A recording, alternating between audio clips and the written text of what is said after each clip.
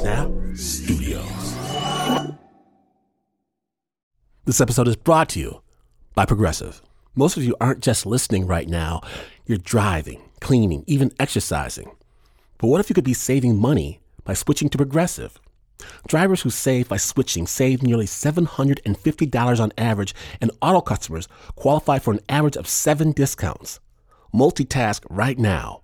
Quote today at Progressive.com.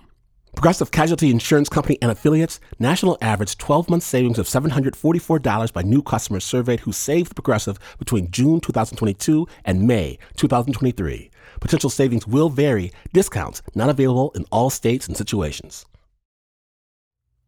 Support for Snap Judgment comes from Odoo.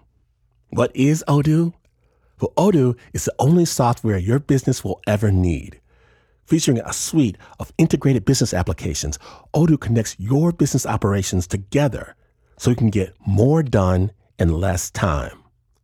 Odoo has apps for everything: CRM, accounting, sales, HR, inventory, marketing, manufacturing, you name it. Odoo's got it. To learn more, visit odoo.com/snap. That's odoo.com/snap.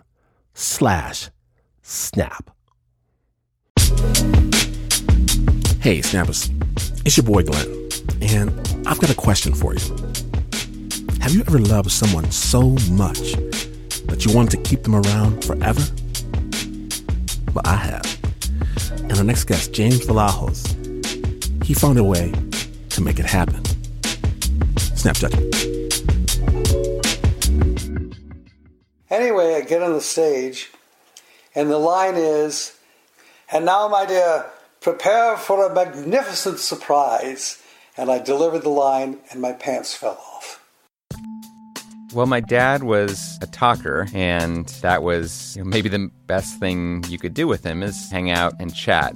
Words just always came very easily to him, and he didn't need to stop and think so much. He would just lay it out. So my dad had this sort of funny vocabulary.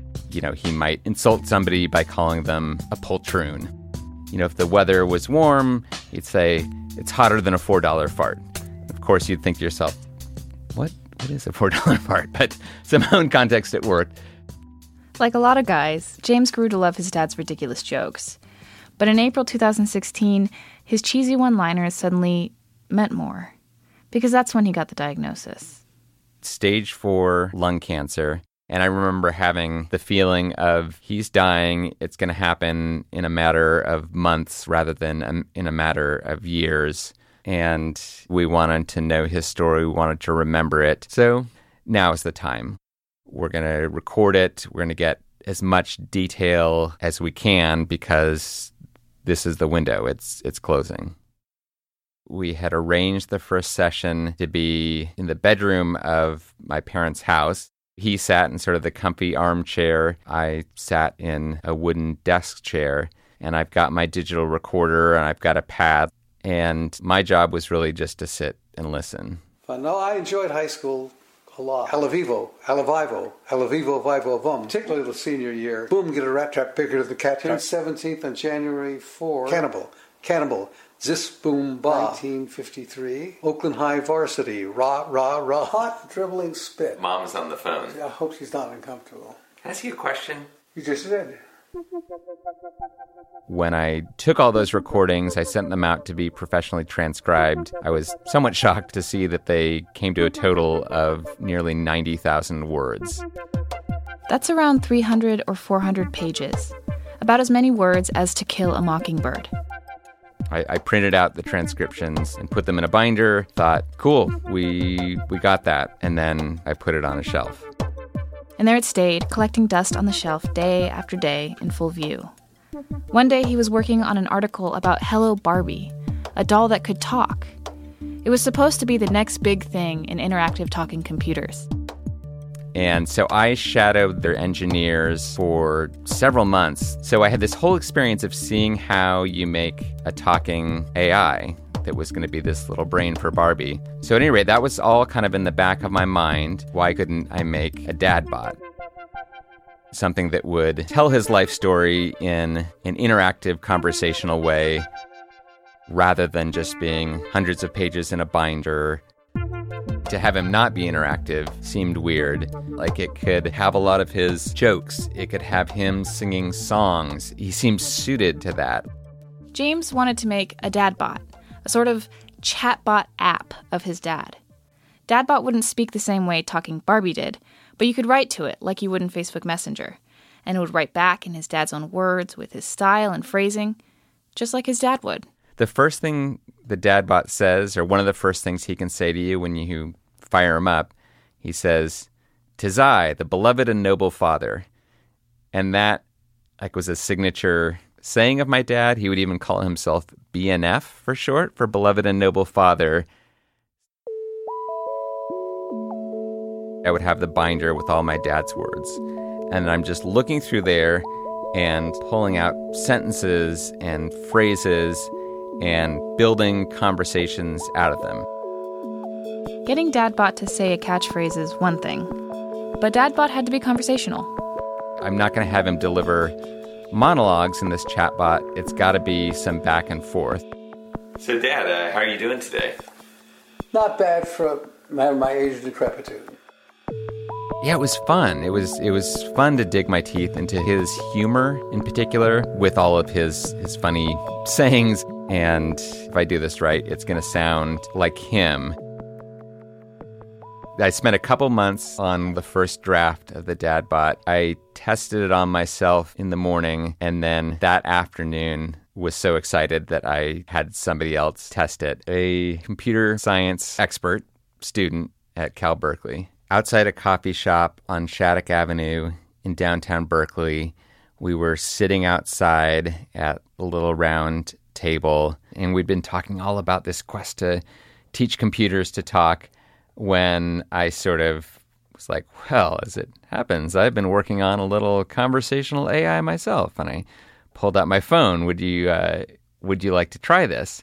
And I handed it to him. The Dadbot, did one of his standard opening lines. He said, "Hello, 'tis I, the beloved and noble father." And the student logically said, "Hello, father."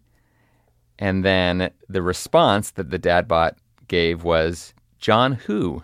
And the student, he kind of did that face where you pull your shin back and you make a weird half smile. And it absolutely fell on its face, just from jump. It was much less ready than I thought it was going to be. I had this weird mix of pride and protectiveness. The bot had already started to become a someone to me, which is a little strange.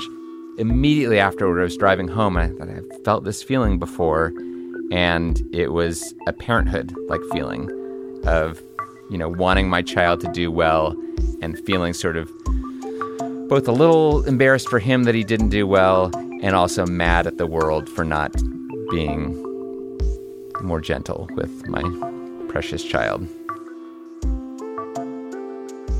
It was just complicated. My actual dad was dying, and I could tell I was just rabbit-holing on this project that it just wasn't clear that it was going to work. It wasn't clear that anybody wanted it. It certainly had no broader commercial application. The world didn't want it. So when it was day after day working on it, the question why started ringing in my head quite a bit. My wife had raised a lot of good questions. This is kind of weird, isn't it? You're creating this sort of fake digital version of your dad, and what's that going to be like for you? What's that going to be like for the family? You're already dealing with the fact that your dad, who lives 5 minutes away from you, is dying of cancer. So it might be nice when you're not dealing with that situation to escape. Now, there's no emotional escape for you. I went through a long period where I was trying to decide whether I should even do the Dadbot at all. I had some reservations. Is it going to be creepy? Will it work? But James locked himself away in his office for 8 hours a day coding and recoding. Around Thanksgiving, after months of programming, I went up to their house, got things set up so I had the laptop computer set up at the dining room table. This was going to be the first time that my mom and dad saw it. James opened DadBot on Facebook Messenger, and then he went to the living room to get his dad. He pushed his wheelchair into the dining room and then hoisted him up in the chair next to his mom. And there was so much going on with his health and everything that it felt also hard. He wasn't so concerned with DadBot's technical performance. He was worried about his parents' emotional reactions. I was hoping, I think even more than whether it failed or not, or had dead ends or bugs or anything, and the moment where they would either like it in some way or maybe say, whoa, creepy, what is this? You chat with the DadBot on Facebook Messenger, so you're sending text messages back and forth, but he has audio clips that play as well. And I remember my mom first turned to me and she said, I can say anything? She turned and she typed, "This is Martha, your dear wife." And the DadBot responded, "My darling wife." And she choked up immediately when the bot said that to her. His mom was completely absorbed with DadBot, but out of the corner of his eye, he could see his dad was confused. Who was saying what? Who was dad and who was DadBot? And he got upset. He had a little bit of an identity disturbance. He's had some loss of function, and some mind. What am I doing to him? Having this version of him that's saying his words, and he's having a hard time keeping track of who he is. That was unsettling for me. It did make me worry a little bit. But really, a lot of it was uplifting. They both said amazing. They're like, oh, okay, we like it. It passed that test at least. I mean, that was one of the first times that I started to feel a little more secure in okay, I think this is a good thing that I've done. 2 months later, they called in hospice. I went and sat by my dad's bedside, and it was very hard. I mean, he was such a verbal person, but he really had just about entirely lost the ability to speak. So that was crushing because that was always so much part of him. It was so devastating to not hear him talk at the very end of his life. And, I sat and I held his hand and I stroked his shoulder and I just kind of blabbed a bit because I felt like somebody should be talking. And, I was just exhausted. I was really exhausted. I went upstairs, went into my sister's old bedroom, which was the bedroom directly above the room where my dad was, got myself ready for bed, took my phone out of my jeans and put it on the carpet beside the bed. And I'm not normally a take the phone to bed sort of person, but it was there, and I picked it up. I decided to chat with the DadBot. A file comes up, and it's one of the times when I could hear his actual voice, and he's saying, "Me and my shadow, all alone and nothing to do. Me and my shadow, 12 o'clock, it's nothing to do.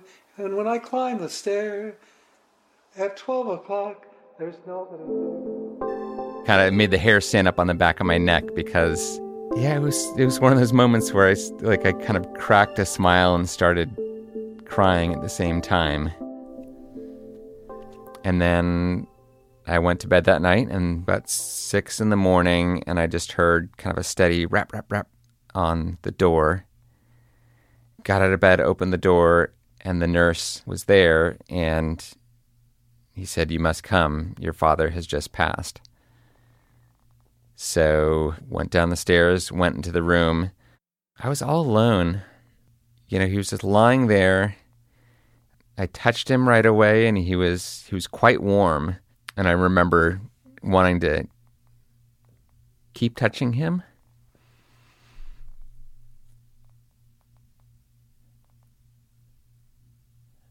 but he was so still.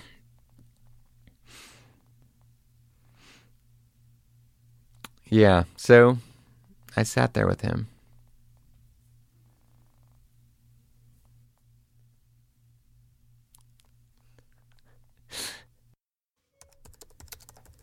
Hello, are you there? Hello, John James Vlahos, Esquire here. What's your name? This is your son. I thought I smelled something funny. Well, how the hell are you? People have asked, with this dad bod, are you prolonging the grieving process and you're not going to accept your father's death? And I've decided that's a problematic question for me. Like, if the grieving is sort of like, don't think about your dad so much and don't have all these details of his life in your mind, why would I want to do that?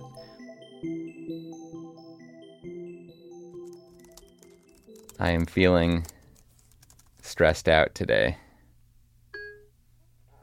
I hope that whatever is worrying you will resolve itself soon. Shall we begin? I'm going to keep making the dad bot better and better. It's wonderful to hear my dad's voice, to hear him sing, to hear him talk. Let's do this. How did you meet Mom? ? At a rehearsal, an afternoon rehearsal. In the morning I'd been playing tennis and was wearing tennis whites. In those days you wore white shorts and white shirts. I came bounding down the stairs of the theater toward the stage saying, "Tennis, anyone?" And Mom thought I was the biggest jerk in the world. So then we started talking. Thank you to James Vlahos for sharing your story. James is working on his book, Talk to Me, about the quest to create conversation-making AIs. Keep an eye out for that coming very soon. The original score for that piece was by Renzo Gorrio. It was produced by Jasmine Aguilera. And even though this is not the news, no way this is the news. In fact, you could record everything your best friend says for posterity only to realize that your best friend never really says anything. You could do that and you would still not be as far away from the news as this is. But this is WNYC. Support for Snap Judgment comes from Odoo. What is Odoo? Well, Odoo is the only software your business will ever need. Featuring a suite of integrated business applications, Odoo connects your business operations together so you can get more done in less time. Odoo has apps for everything: CRM, accounting, sales, HR, inventory, marketing, manufacturing, you name it. Odoo's got it. To learn more, visit odoo.com/snap. That's ODOO.com/snap. From PR